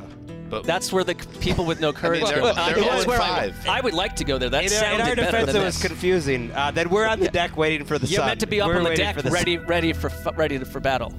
We can't get out. Once you're in, you're in. but it's been bad. They've been, I think, 0-5 since we selected them. It is particularly cruel, and Can't get a whole lot worse than 0-5. Like, we would be on top of this whether we had picked them or not, but man, the way they lose these games, every game has like a moment. They are in all these games. They don't have a pass rush, though, and I don't know if that's going to change. Aiden Hutchinson and the rest of the defensive line, they just can't get any pressure. It's killing them. All right, let's take a break and move on to happier things. You go into your shower feeling tired, but as soon as you reach for the Irish Spring, your day immediately gets better. That crisp, fresh, unmistakable Irish Spring scent zings your brain and awakens your senses. So when you finally emerge from the shower 37 minutes later, because you pay the water bill so you can stay in there as long as you want, you're ready to take on the day and smell great doing it. Irish Spring Body Wash and Bar Soap. Fresh, green, Irish. Shop now at a store near you. Getting ready to take on spring? Make your first move with the reliable performance and power of Steel battery tools. From hedge trimmers and mowers to string trimmers and more, right now you can save $50 on select battery tool sets. Real Steel. Offer valid on select AK system sets through June 16, 2024. See participating retailer for details. Whether you're a savvy spender maximizing your savings with cashback rewards, a thrifty rate watcher seeking the lowest interest, or a travel enthusiast looking for extraordinary perks, Kemba Financial Credit Union has a visa to complement your lifestyle and unique needs. Apply today at Kemba.org to unlock a limited-time 2% cash back on purchases and pay 0% interest on balance transfers for an entire year with a new visa from Kemba. You deserve a card that works for you. Restrictions apply. Offer ends June 30th, 2024. Welcome back. I'm not looking for good. I'm looking for great. And with that in mind, let's head to Big D. Fields in the gun. Back to throw. Parsons coming. He flushes out left. He stops. He dumps it short to the 25. Still moving Montgomery. Fumble the ball. Recovered by Dallas. Micah Parsons is on the ball. And it's still alive. He's still running. He's still moving with the ball. To the 10, to the 5, to the goal line. Parsons recovered a fumble and brought it all the way back. Freakish. Brad Sham and Babe Laufenberg, KRLD. You know, the Micah Parsons LT stuff that we talked about, whatever. You could be on that debate. You could say it's too premature. You could say he's at that level potentially. But that's the type of play, it's like that was LT-like. He flushes Justin Fields out of the pocket. He runs the play down 12, 15 yards downfield, picks up the ball, then has the smarts to run even though it seemed like he was down by contact, and he scores a touchdown. That basically iced the game. A 49-29 win for the Cowboys. Thank you to Justin Fields for hopping over him. That was remarkable that Fields, just to get out of the way, missed him by inches, allowing that touchdown to happen. But let's face it, the Cowboys probably would have taken over and scored a touchdown anyway, the way this one went. They scored the first 4 times they had the ball for the first time in, I believe, 8 years, Dallas did. And while Chicago was game and they were competitive for large chunks of this game after falling behind huge early, they were just ultimately overmatched by Dallas. And the reason why, Mark, I'm saying, maybe we could put Dallas into the great category, not in the big 3, but in that next spot below, is because now you're seeing the offense clicking in concert with that defense that we already know could be one of the best in the league. Right. The defense is NFC title game worthy. It is potentially Super Bowl worthy in this 2022 campaign. And they got to the record they were at and won with Cooper Rush and made a thing out of Cooper Rush because it was the defense propping them up week after week. When you go look at what Dallas did today, and if you look at the last 8 quarters of Dak Prescott, some of his throws today and the way that they just absolutely fried Chicago's defense, which looked good against the Patriots week ago and has had some good games. 1 scoring drive, 1180 yards, 869, 675, 854. They're just able to string together plays, make passes through the air. Tony Pollard, I'm with you that Zeke and Tony Pollard are a good combo, but Tony Pollard is a starting running back on any other team flat out looks awesome. And he's better than Ezekiel Elliott. Well, I think there's just debate where it's like we're not meant to say that or something, but it's just like he just looks to me like a better version of a starting running back. But that's fine. That's a good problem to have. And they've got weapons all over the place. And if you're going to get this version of Dak Prescott today and the way that they called plays, they're fringy on great. I never really believe in the Cowboys with this whole thing. That's my issue. I think they could be in this world. The Zeke Pollard thing is really a Jera-driven narrative more than anything else because he's paying him so much, at least for one more year. Fantasy, too. It's fantasy, too. And Zeke has value to the team on some level because he can grind out yards. He's a good goal line guy, obviously. But I think it's clear to anybody that watches these games that Pollard is the better, more dynamic running back. And I do think even whatever Jera says, because Jera loves Zeke too, so he's showing him some respect, you're going to see it in the box score more and more that this is Tony Pollard's backfield. Right. It was the proof of concept game. Okay, we don't have Zeke. Let's put up almost a 50-burger on a pretty good defense. This game, changes a little how we see the Cowboys. Not that we should need to see Dak Prescott playing well, but it's nice. It's just been a while. And like the Bears a week ago changed who I think they can be this year just in terms of a frisky team that's watchable. And in this game, move the ball. Fields played better. They ran the ball great. Again, I think Dallas showing that they can put up this type of offensive performance does put them in the great category because the numbers would tell you, Dan, that they're already pretty close to great. They were 3rd or 4th in DVOA as a team with average quarterback play at best going into this game. And now you have Dak Prescott. If you get normal Pro Bowl Dak Prescott, that's cooking with gas. Yeah, and I like in the power rankings, for example, they're an easy number 4 for me this week, like they were an easy number 4 last week. So they're interesting and potentially getting better.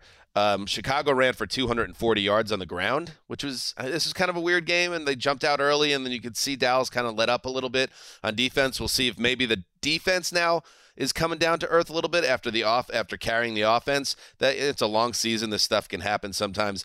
But overall, I feel very confident about the Cowboys moving forward. We're back to a place where Justin Fields had 46 yards passing at the half, but something that's happened to them over the last couple of weeks, you mentioned it, Greg. I think Fields has gotten better as a passer. What he does on the ground legitimately scrambles defensive coordinators, and they're just a great running team in general. And so I don't know. It felt like the entire run of this podcast, the Bears have been a frustrating watch. They had a couple playoff years in there, but you weren't buying it. This team is enjoyable, and even today there were moments and big plays where it's like, I'll sign up to watch the Bears weekly, and we haven't really given them credit for doing anything in a long time because they didn't deserve it. Yeah, Fields is getting better, and he was good in this game. He doesn't have a lot around him. And I talked about on Thursday, after that great emotional win over the Patriots in prime time, you trade away Robert Quinn, and then the defense doesn't even show up until halftime of this game. But you scored 29 points on one of the best defenses in the league, so that is progress. This is a developmental year for Chicago, and I think we're seeing some good things despite this loss. I also like when Jerry starts getting frisky after the game. And they're 6-2, which is great, and they look great, but they're still stuck in that division where they got some ground to make up. And they're looking at the trade market, he said, and they said they feel good about their chances there. I didn't know where you were going with this at first, but now I do. And he said also, well, there's some guys that aren't even on other teams that are available. And someone was like, Odell? Of course. And and he was like, I didn't say that, but he did it with the winking grin that Jerry is. I'm just a good old boy, me. I was like, okay, I can see that. If I'm Odell Beckham, I look at the Rams and I look at the Cowboys, and it just makes sense. I'm just an old huckster at heart. He's smart. not going to tell you a thing. I'm quiet as a June bug. I got 3 whiskers in me. Whiskers? Whiskies. Oh, Let's move on. We can't say anymore. Give it to Henry, 25-20, 15, outside to the 10, puts a move onto the 5, stiff arm, dives over the pylon, touchdown, Titans! That was a man-sized run by the man, Derrick Henry! What a great run by Derrick Henry! He's not a man. Derrick Henry's the big dog. Feed the big dog, and he will growl and bite and destroy. Mike Keith with the call, WGFX. Derrick Henry, for the 4th time in a row against the Texans, went over 200 yards on the ground on 32 What's carries. going on here? I mean, he's one of the great running backs of his era and a future Hall of Famer, and he could do the stuff that Adrian Peterson could do in his prime, like one of those dudes. Anyway, that's all they needed, Derrick Henry, because even with Ryan Tannehill out of this game, boys, and the rookie quarterback not doing a damn thing, you had Derrick Henry. And that tells you, Mark, like what's special about a guy like Henry, what separates him from other great running backs. Mm-hmm. The entire Houston Texans staff and every player knew that the Titans weren't going to be able to move the ball if they didn't run the ball, and it didn't matter. Henry just got the job done, and Tennessee keeps winning as a result. That's like the most powerful version of an athlete, where it's like everyone knows, here comes Derrick Henry. You know what it is? Imposing one's will. Yes, I think that's well. It also lets impose his will 32 times and have the quarterback throw 10 passes. Which was a smart decision. Yeah, because, I mean, that's what you want the Browns to do with Nick Chubb and other teams to do. I mean, in this case, it works. I mean, they could give the ball to Hilliard a little more. Dontrell Hilliard goes 8 for 83. I just worry, Derrick Henry gets these 32 carry games, and he's had a few lately. But it's crazy that he kept the 200 yards and 2 touchdown streak against the Texans going. It's preposterous that he's done it. He's done it 4 straight times, and it is exciting when you can just see something special in sports. And one of his first runs of the game, he was slaloming through the Texans line and just like jumping back and forth laterally. And you're like, wow, he looks as explosive as he's ever looked. And I hate when teams like the Texans tack on 90 yards on a garbage time drive, because the yardage in this game was 354 to 71 before that drive. That's how much of a dominant game it was. You had Davis Mills, who took another big step back after taking a step forward last week. He had 17 yards, I believe, through the air in the first half of this game. It was not. We'll bring in Gravedigger here because I know he's feeling hot. Even though A.J. Brown proved to be godlike for another team, you could just forget about that, because not only did the Titans win again, you locked it up, just like I locked it up, just like Mark locked it up. Did I get everybody? Good job all sticking with that. Well, it's I'm called surprised. nobility. I think that was great. It's a noble move. We stuck with the Titans because the Texans stink, and that's what it comes down to, Justin. Yeah, the Texans were not a good team today or this season, I guess. The Titans average insight. Titans average 7 yards a carry, and that includes Malik Willis's 5 carries for 12 yards. They threw 1 pass in the second half, and it was like... Wow, it's Mike Vrabel's dream. It was Malik Willis rolling out of bounds, literally jumping out of bounds and throwing a pass right before he landed at it. Like, it could have almost been counted as him just being out of bounds, but that was the only pass they had to throw in the second half.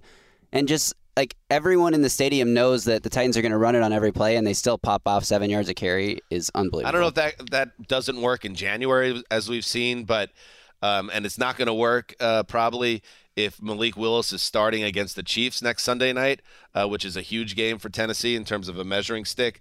But ultimately, they have things under control. Malik Willis didn't show me a lot, but like we said, they didn't really give him a lot to do in this game. But I'm feeling good about Tennessee. Again, they're built very well to succeed in this landscape of the NFL.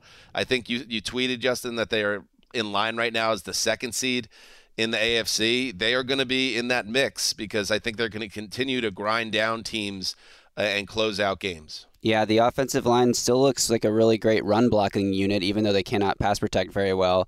But if we want to just break down Malik Willis really quickly in his first NFL start, I would say 8 of his 10 passes were really bad. And one of those includes a throwaway that, like, he should have run the ball for, like, at least 20 yards, and he threw it away. He missed Chigakwanko on, like, a tight end wheel route that would have been a touchdown, just, like, late and overthrew it. His interception was late and off target. He had one really nice play rolling out to the left where he, like, the arm angle rolling left to throw to get the ball to Robert Woods on the biggest completion of the day for 16 yards was a really fantastic play. But even that one was like him sitting in the pocket, holding it too long, and then making something happen afterwards. But like he's not processing quickly at all. He's not seeing the field well, and he's not getting the ball out of his hand let's get Tannehill back in the lineup, basically. Yeah, they need it. And by the way, he was good thing they had the Texans this week. He had the ankle and then came down with some type of stomach bug or something, Tannehill, some type of illness.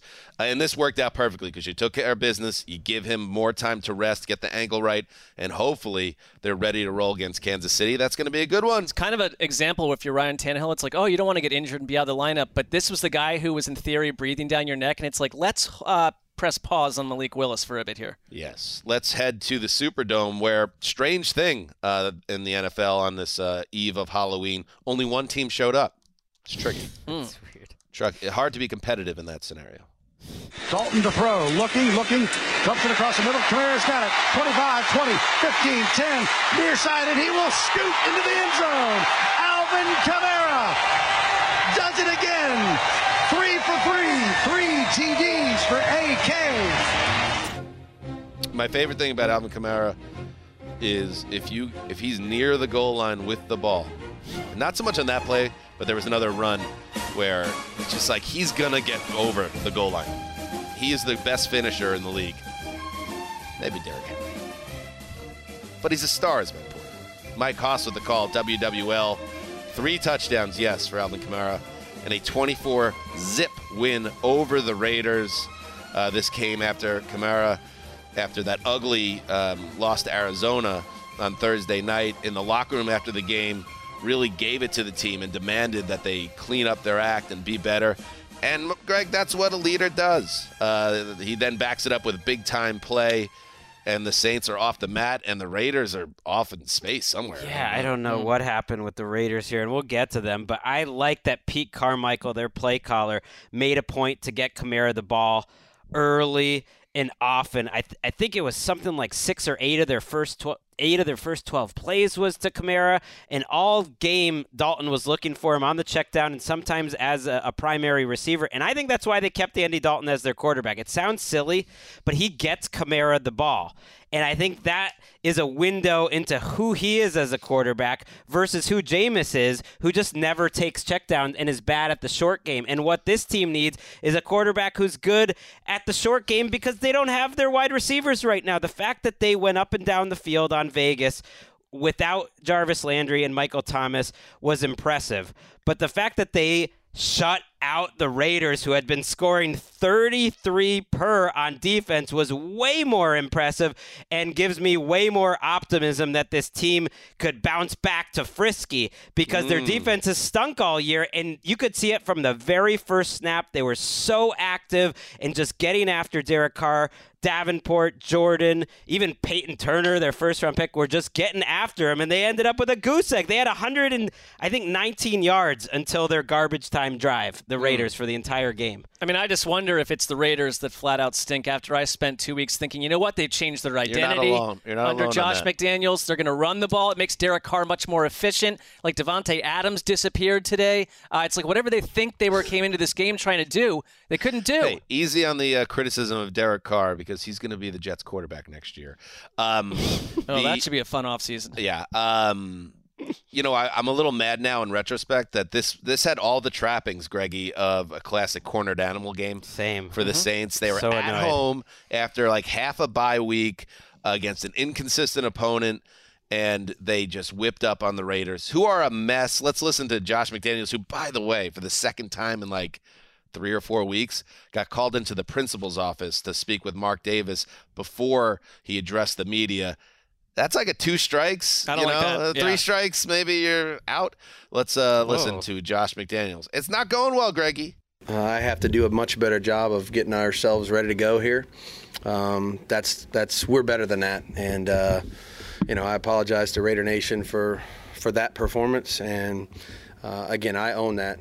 That's my responsibility. So, Ceci was really annoyed that this was not his game. This was the all-time Ceci game. Dream? It was 24-0 early in the third quarter. This game was put to bed early in the third quarter, and it ended at 12:45. 4, I think, Pacific time. That's clean. It was over so early. Sensual. It essentially was a second half party for everyone in the Superdome, and there was no let up to it. Meanwhile, it was crazy. Mark, you're saddled with Carolina, Atlanta, which the game that wouldn't end. Yeah, it went on until about 4:30 Eastern. But I you know what? To say you like a game like this, it's just a rarity in this 2022 season. It never happens. Shout out to Chris Olave, who went 5 for 52. But I just watch him every week, and he can do everything. He is the best rookie receiver in the game this year, and he's a number one. If anything, he was undersold. He's carried this passing game, Olave, as a rookie. It's pretty impressive. Yeah, and at some point, I imagine Michael Thomas will come back. But there is on the path to friskiness. Getting those two guys on the field together, a healthy version of Michael Thomas, would be very interesting with Alvin Kamara healthy. And in this division, Andy Dalton, they got a chance. Little Taysom thrown in. All right. Yeah. It's not over yet. Can we see them string together 3 wins? Once again, give me a break.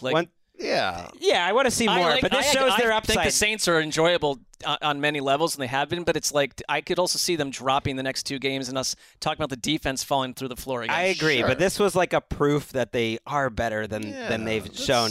There's something in there. Taysom Hill and what? There's something in the mix. Okay. Mark. Don't check the stats. I don't disagree necessarily, but I would like a little more proof if we're going to. We're not sending slow to the NFC title game teams right now. We're just saying, okay, all right. I can't even imagine what the NFC title game is going to be at this point. It's going to. Show me team number 2. Eagles, Cowboys 3. Eagles, 49ers. There's some good teams here. Let us take a break. Be right back.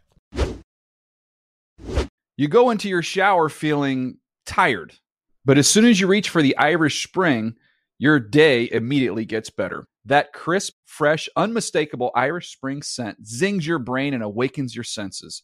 So when you finally emerge from the shower 37 minutes later, because you pay the water bill so you can stay in there as long as you want, you're ready to take on the day and smell great doing it. Irish Spring Body Wash and Bar Soap. Fresh, green, Irish. Shop now at a store near you. Getting ready to take on spring? Make your first move with the reliable performance and power of Steel battery tools.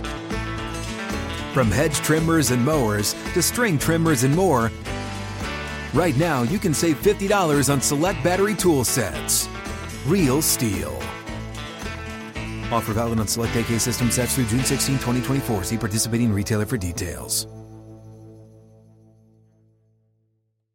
Whether you're a savvy spender maximizing your savings with cashback rewards, a thrifty rate watcher seeking the lowest interest, or a travel enthusiast looking for extraordinary perks, Kemba Financial Credit Union has a visa to complement your lifestyle and unique needs. Apply today at Kemba.org to unlock a limited-time 2% cash back on purchases and pay 0% interest on balance transfers for an entire year with a new visa from Kemba. You deserve a card that works for you. Restrictions apply. Offer ends June 30th, 2024.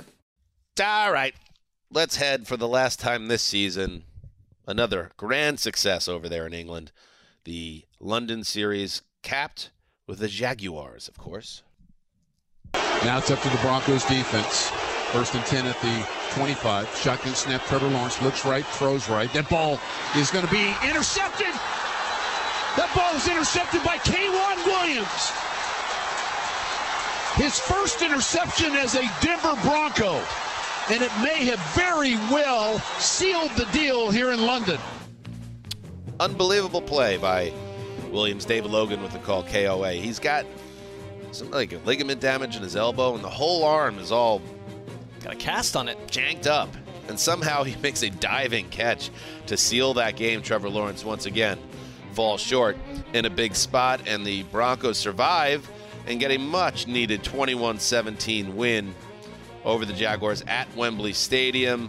Russell Wilson, not overly impressive here, Greggy, but at the same time, and I'm not the biggest fan of the that ESPN team, but they did set the table nicely ahead of the last drive, where this is a big drive for Russell Wilson and the Broncos' immediate future, and he led them down the field for the go-ahead score. So 2 touchdown drives for Wilson late allows them to escape and exhale. Yeah, he did not play well in this game. I know you hate the grading, but he will not grade well, I assume, on PFF. But the way... I don't have a problem with grading. I have a problem with Aaron Rodgers telling us that his grade was great. Yes, that was not great. But the way it ended was perfect.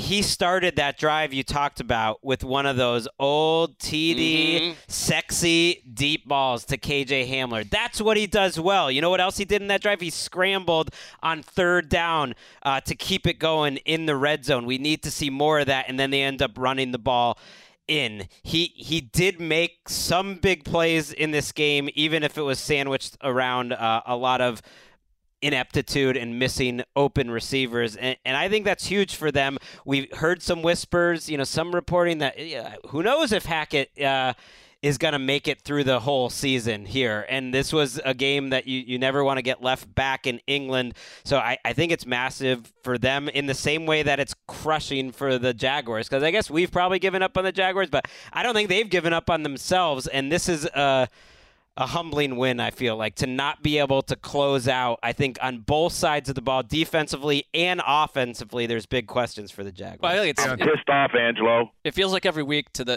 if you're a Jaguars fan, it's there. We debated a little bit about Trevor Lawrence. I don't think anyone's saying Trevor Lawrence has fully arrived, but it's like on any level. But there are missed throws every week, and there are last-minute turnovers, and there are just too much left on the field, and it kind of masks over the kind of game you got from Travis Etienne, who was fantastic today. It's like, can the Jaguars learn to close? Could the Broncos learn to play offense at all? And at least we got halfway there today. Does it change what I think about the Denver Broncos? Not at all. Yeah, I think that. I mean, they get to the bye at 3-5. They are no one's idea of a real contender right now. But it would have been a disaster if they didn't find a way to win this game. And I've said it myself. I beat the drum a little bit. Like, do we have to every week talk about whether Trevor Lawrence is living up to the hype? Well, now we're about halfway through his second season, and he was picked one spot ahead of Zach Wilson. I think he has longer rope with his organization than Zach Wilson will have with his. He's a much better player to the eye. Yes, he's had moments for sure, more moments than Zach Wilson, but maybe not a ton more. It's a little bit depressing to see this game where he throws a red zone interception on 1st and goal from the 1 in the first half.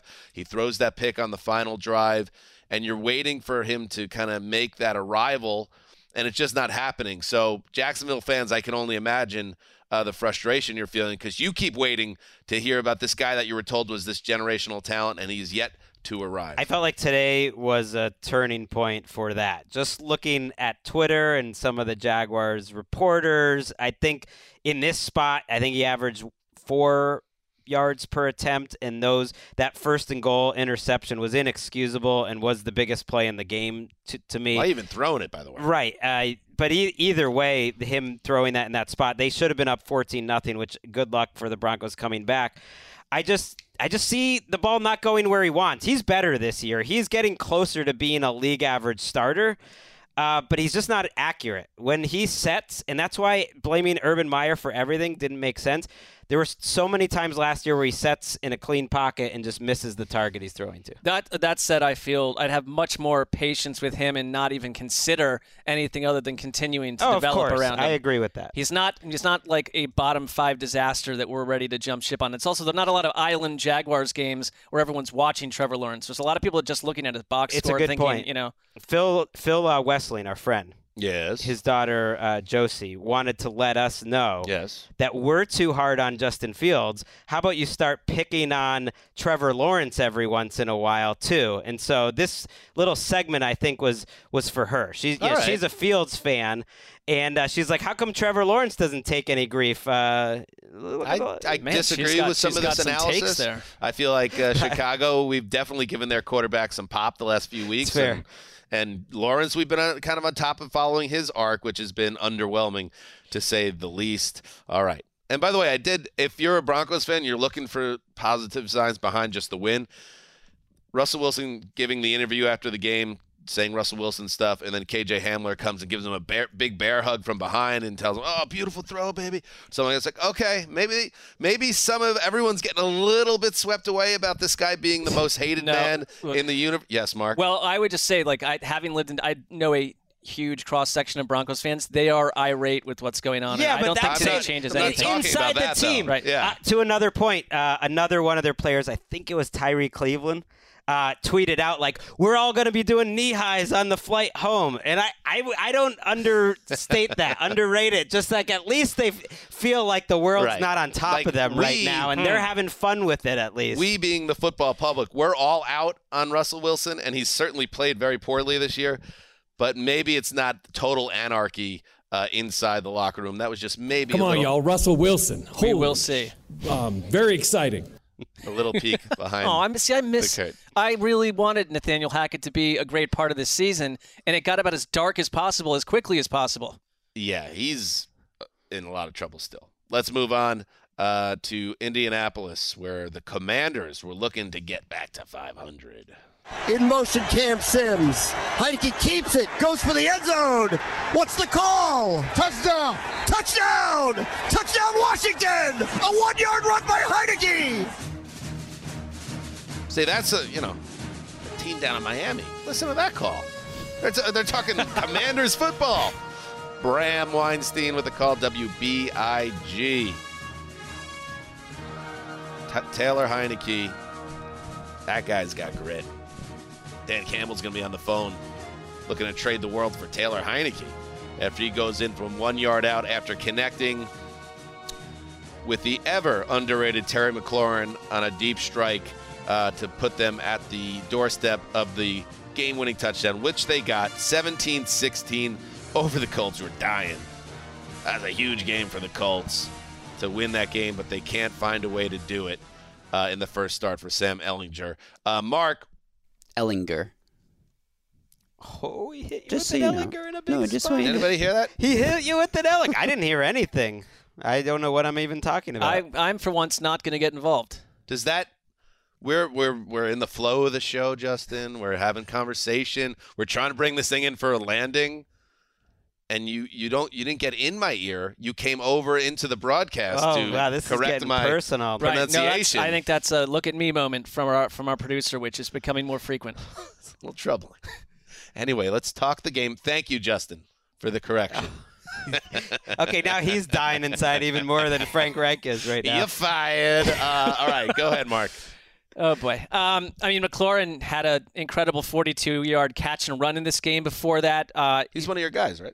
Yeah, McLaurin? Who's really a West guy. He's a star. Yeah. You can have star guys.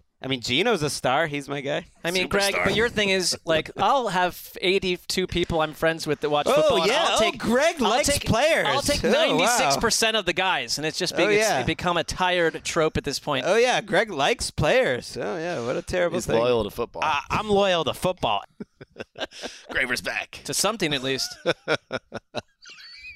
How McLaurin ripping the ball away from Stephon Gilmore on that final catch, too. Man, that was a nasty little zing at the end there. Wait, what am I not loyal to?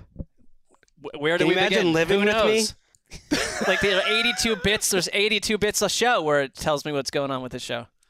So enjoy yourself. This is your fault, Justin. We were professionally bringing the show in for a landing. Yeah, you guys want us to get these games done quickly. We got to get the game. It's got to get the it game done. of the year. We're going to give it 15 minutes. You guys are going to like it. All right, Mark, let's try this again. Did you begin the point? I couldn't remember. I just think Terry McLaurin is like the absolute beating heart of this team. But Taylor Heinicke, to me, where I think it was like when it was announced he's going to come in for Wentz, or even before when it was suggested that he could come in and replace Wentz at some point if you kept getting these Wentzian games. And it's like he just brings something that kind of the classic quarterback energy thing where he's going to do a couple wild things. He had a terrible interception by Shaq Leonard. He was really lucky in another 3rd and 1. He didn't get picked. But then he goes and does this and creates the win. And they're kind of alive in a terrible NFC because of him and McLaurin together and a defense that did their best with Sam Ehlinger. Ehlinger, to me, I'll wait another couple weeks. I do see a couple things. He made a couple big throws in this. He can run. What's funny? What now? What on earth now? I just realized we're on camera, and I just picked up my backpack and was going through it looking for a power cord. It had nothing to do with you. Okay, I can never tell in the show. I have nothing else to say. Alert.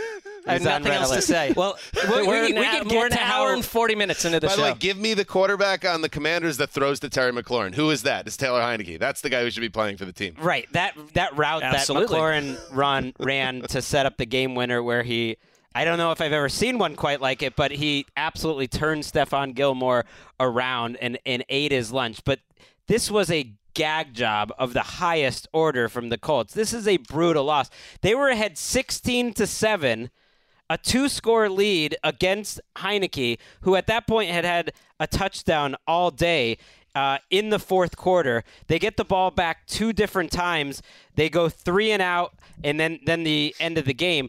Reich chose to kick a field goal on 4th and 3 at the 21. Chose to kick a field goal on 4th and 2. I believe, or 4th and 2 on the goal line. From the Washington 2. That drove me nuts. And then he also punted, and I know it would have been bold to do it, but it was 4th and inches on their own 35 to win the game up 6, and he decided to punt it away, and the defense couldn't hold it. So this is a full team, absolute I do think some of that, I was way too conservative. There's no excuse for it, and it stands out in a season where we're in, where everyone's going for it all the time, and you should be. It just simply makes more sense.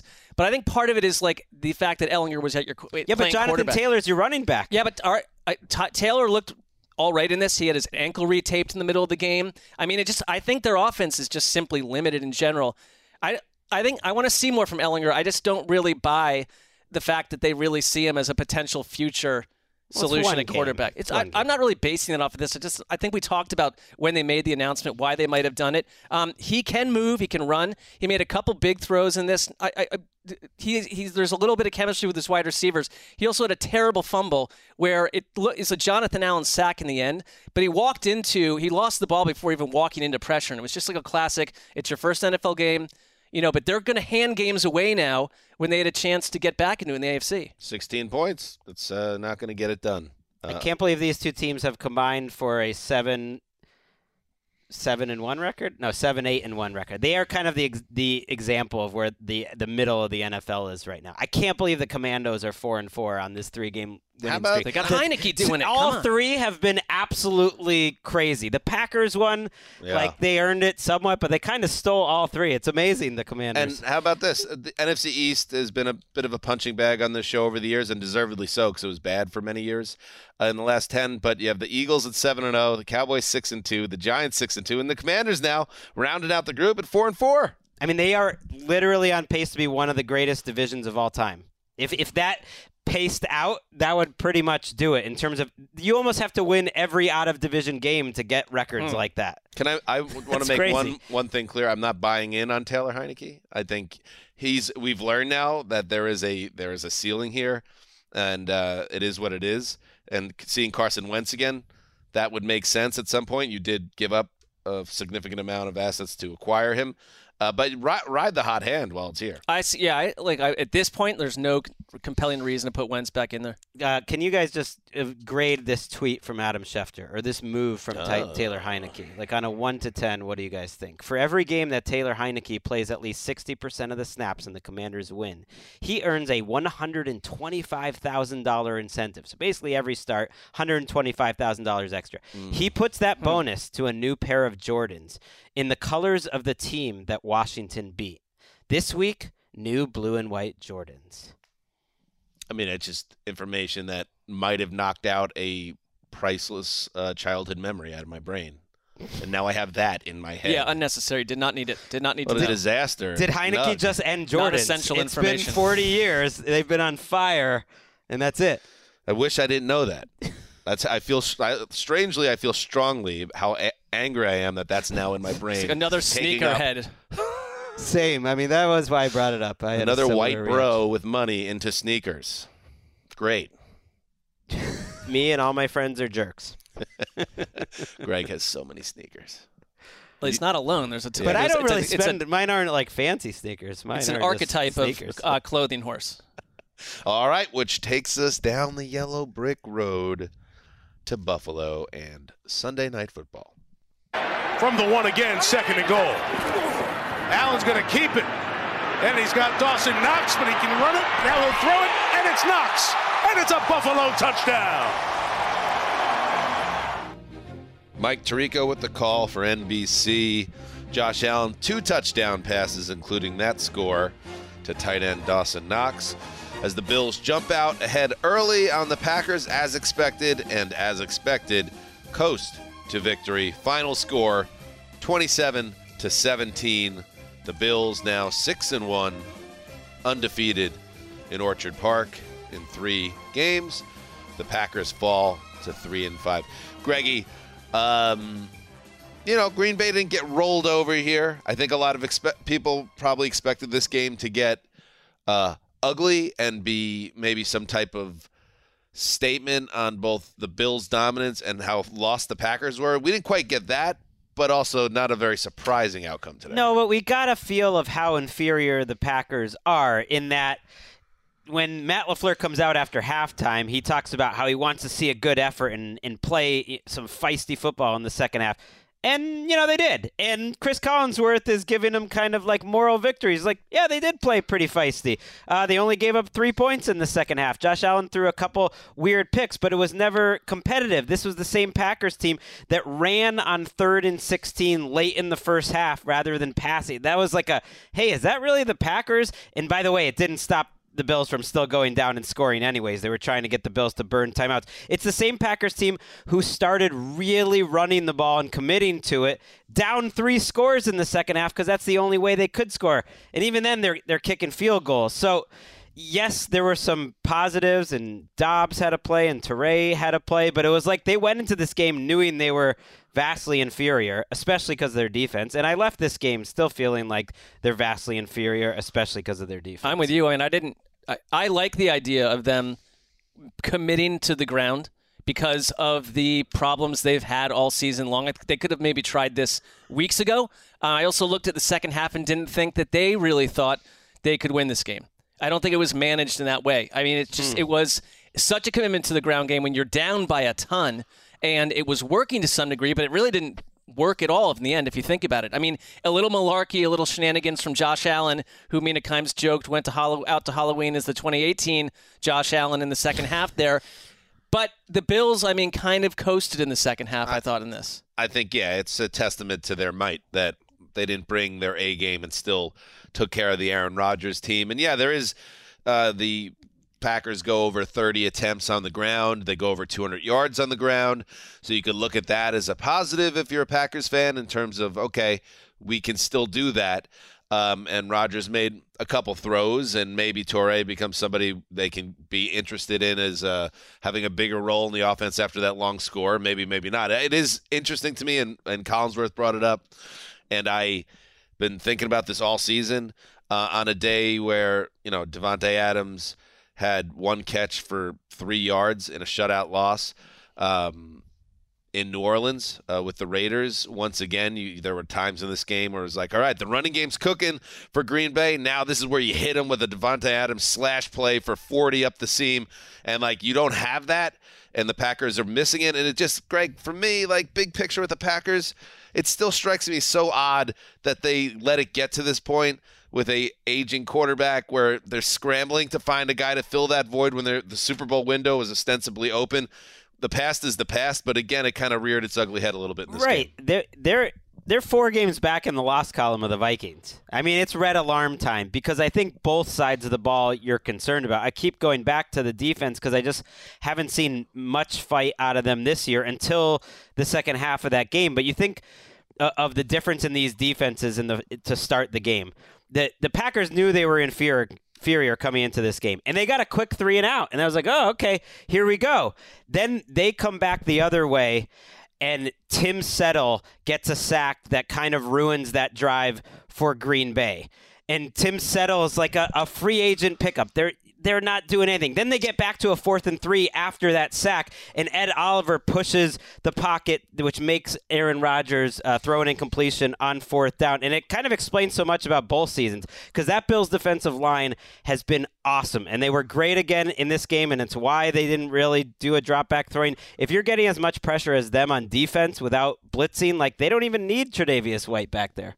I mean, I think if you look at the Packers, too, they were compromised when they lost Quay Walker to an injection. Devondre Campbell went out with a knee injury. I mean, they were talking about they have 2 linebackers coming in there that had played like a combined 6 snaps all season. The other injury I would look at is Jordan Poyer, the safety for the Bills, went out with an elbow injury. And they don't need him that. And Hyde out at the same time is troubling. And I still love watching Josh Allen. I know he threw those 2 picks, but he also had 3 or 4 throws under pressure. I kind of don't care if he threw those picks. Right, outrageous. And I love that. Well, it wouldn't matter if the Packers had a little more juice. For some reason, it didn't feel like they were really ever seriously challenged on any level in this game. But the fact when he got smacked on the goal line by Adrian Amos early, when he made that 20-yard run on, 3rd and 20 or something like that, which was one of the key plays of the game. And then he gets up smiling like I'm the biggest badass in the world. And then when Kenny Clark, who's 300 pounds, flattens him in the second half, a hit Allen probably shouldn't be taking. And Allen gets up wanting to fight Kenny Clark. Kenny Clark didn't do anything but hit him. And I just he would be fun to have as your quarterback for the next 10 years, Bills fans. Yeah, and it's a great time to be a Bills fan. During the telecast, they showed the renderings for the new stadium that they hope will be built in a few years. And glad that's not a dome, by the way. I mean, it's going to be much more. It's a much easier experience for the people sitting in the seats, but you don't dome. Sure, I'm with you on that, but you just want to make sure, like Josh Allen, and I'm knocking on wood if I had some, stays healthy and they get to January with a chance to really, because that's in what's been a strange, weird year, made all the more strange by the destabilizing failures of the Packers and Bucs in the NFC. The Bills making a deep run and perhaps even getting over the hump, that would make this one of the more memorable seasons in recent memory. I'd like to see it. If they get the running game going like they did in the first half tonight, too, like they just feel unstoppable. They came into the season as everyone's Super Bowl favorites, and they're legit. They're even better than I expected. And if like I said, if the running game, if they keep adding elements, it's scary. With all due respect to the undefeated Philadelphia Eagles, the Bills are the best team in football. We saw it again tonight. Good stuff, gang. Greg, Mark, Justin behind the glass. Mark loved this game. We were up there watching. He would have liked the score to be even more lopsided, but after last week's Commandos game and him divorcing the Packers forever, they crossed Mark on a level that he is just his favorite team is the team playing against the Packers. Greg, are you saying Commandos on purpose? You've done it twice tonight. I'm just curious. Yes, I was sort of am. I think you are.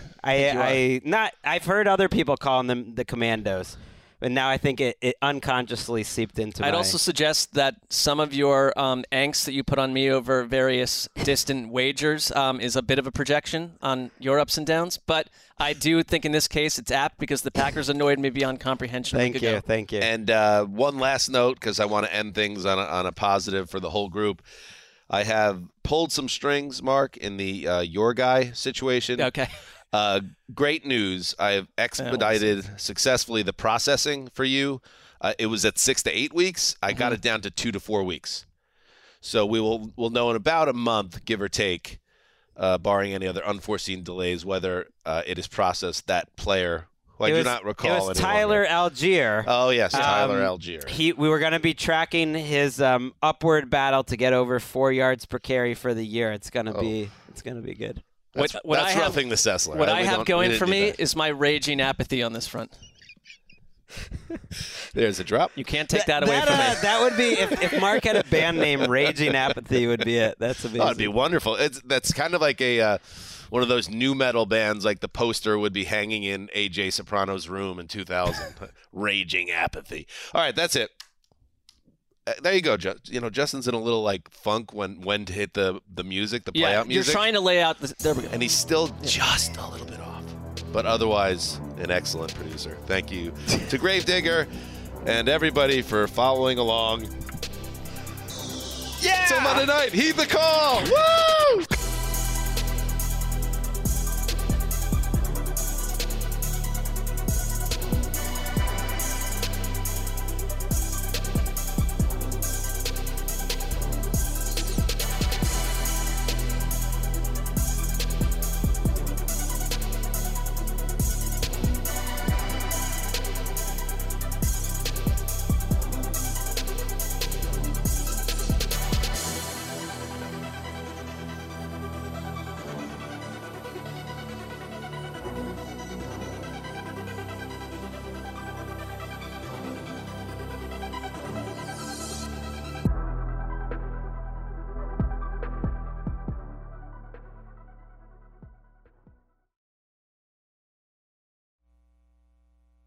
You go into your shower feeling tired, but as soon as you reach for the Irish Spring, your day immediately gets better. That crisp, fresh, unmistakable Irish Spring scent zings your brain and awakens your senses. So when you finally emerge from the shower 37 minutes later, because you pay the water bill so you can stay in there as long as you want, you're ready to take on the day and smell great doing it.